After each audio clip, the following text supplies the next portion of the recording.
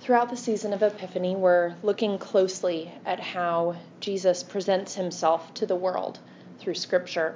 We're paying attention and exploring how the God revealed in Jesus Christ tells us about himself. This week at the wedding at Cana, Jesus' first miracle, we learn about the face of God's suffering. Stick with me. Jesus' first miracle here in Cana of Galilee acts like an egg timer. This event kicks off his public ministry. It starts the clock on his walk to the cross. The moment that this God-made man begins to reveal himself in miracles, the path is locked into place. I don't mean to say that Jesus would have rewritten history if he'd just stuck with his first answer to Mary. We'll get to that in a minute. But that he knew, in a way that a lot of us don't know, that this particular decision and action would set the course for the rest of his life. I've always sort of wondered why such a big deal is made of this first miracle at a wedding reception. The affirmation of this miracle's importance and its venue made it all the way into our prayer book on page 423. Our Lord Jesus Christ adorned this manner of life by his presence and first miracle at a wedding in Cana of Galilee. It's the very second sentence in the marriage rite. And I've always found it a little bit far-fetched. But looking again at the decision that Jesus made here, I wonder if there's more to see. Jordan's THD advisor is famous for saying many things, among them, you always marry the wrong person. I will admit I've pulled that phrase out more than once in the last decade, but Jordan's rejoinder is the second part of his advisor's wisdom. But you always marry the right person.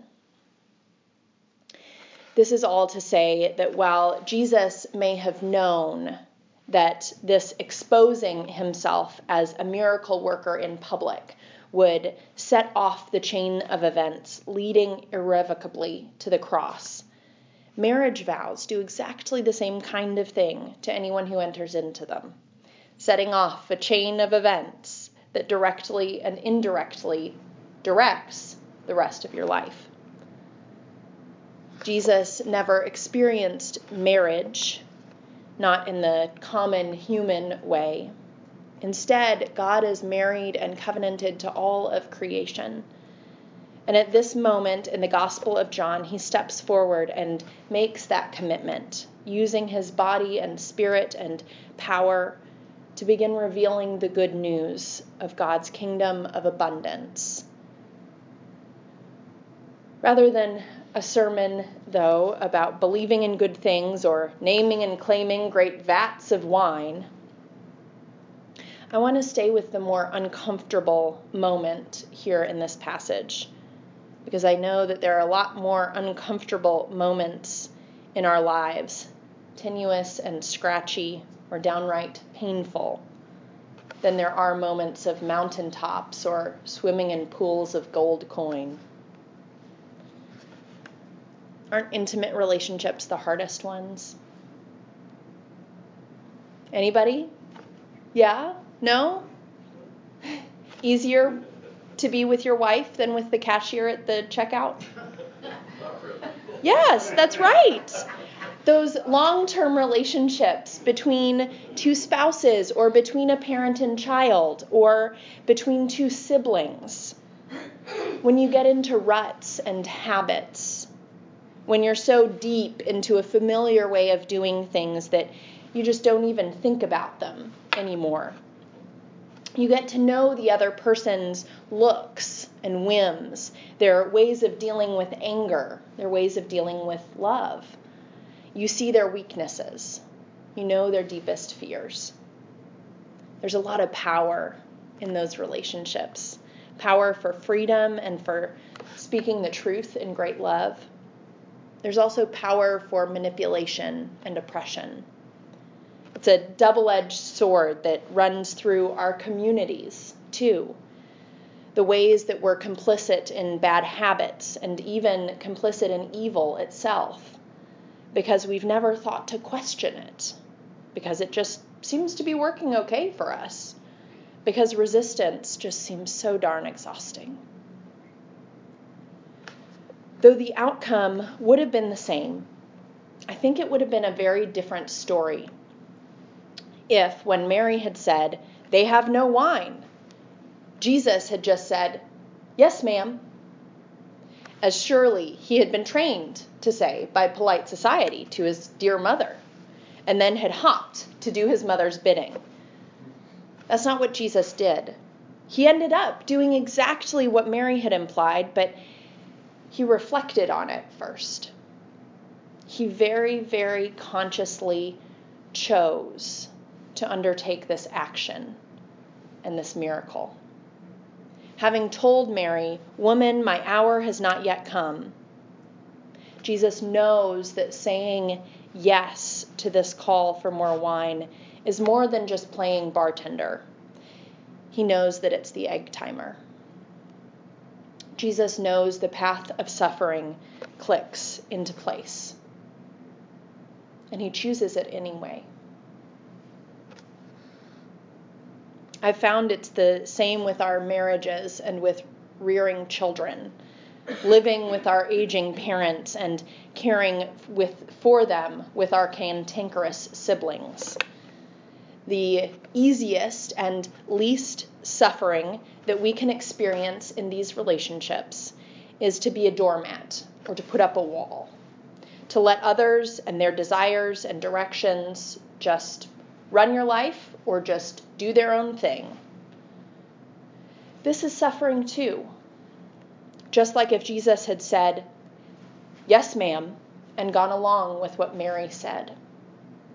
But this kind of suffering, passive suffering, suffering without your taking part in it, without you choosing it, that is not holy suffering. It is cursed. It is the suffering of the battered woman, which is never God's call. It is the same suffering of the starving child, which is never God's call. It's the suffering of the kid passed around foster care, which is never God's call. The suffering of being bled dry by an addict in your family. It is never God's call.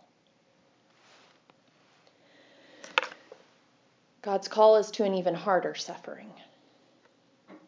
God's call is to saying no to the addiction, to the abuse, to the poverty, and to the brokenness. God's call in Jesus Christ at the wedding in Cana is to look suffering in the face, to resist the evil, and thereby suffering will be a byproduct, but the real root is refusing to let evil have a foothold in your life, refusing to put up a wall, refusing to be a doormat, refusing to look the other way. Martin Luther King Jr. could have lived a long and comfortable life. He could have carved out a little corner in Atlanta, Georgia, or Montgomery, Alabama, for himself and his family. He could have kept his mouth shut. He could have endured the passive suffering of being a black man in this past century for his entire life and had a long one. Each of you know that that is not what he did. He chose suffering. He chose it for the sake of rooting out evil in his own life, in his community, and in the life of this country. Dr. King followed closely the urging of Colossians 3:13, "Bear with one another in love," instead of keeping a quiet life with the passive suffering of racial injustice nipping at his heels throughout. He turned and faced this suffering, chose a path of truth-telling and constant vigilance for the sake of bearing with his brothers and sisters in the love of truth.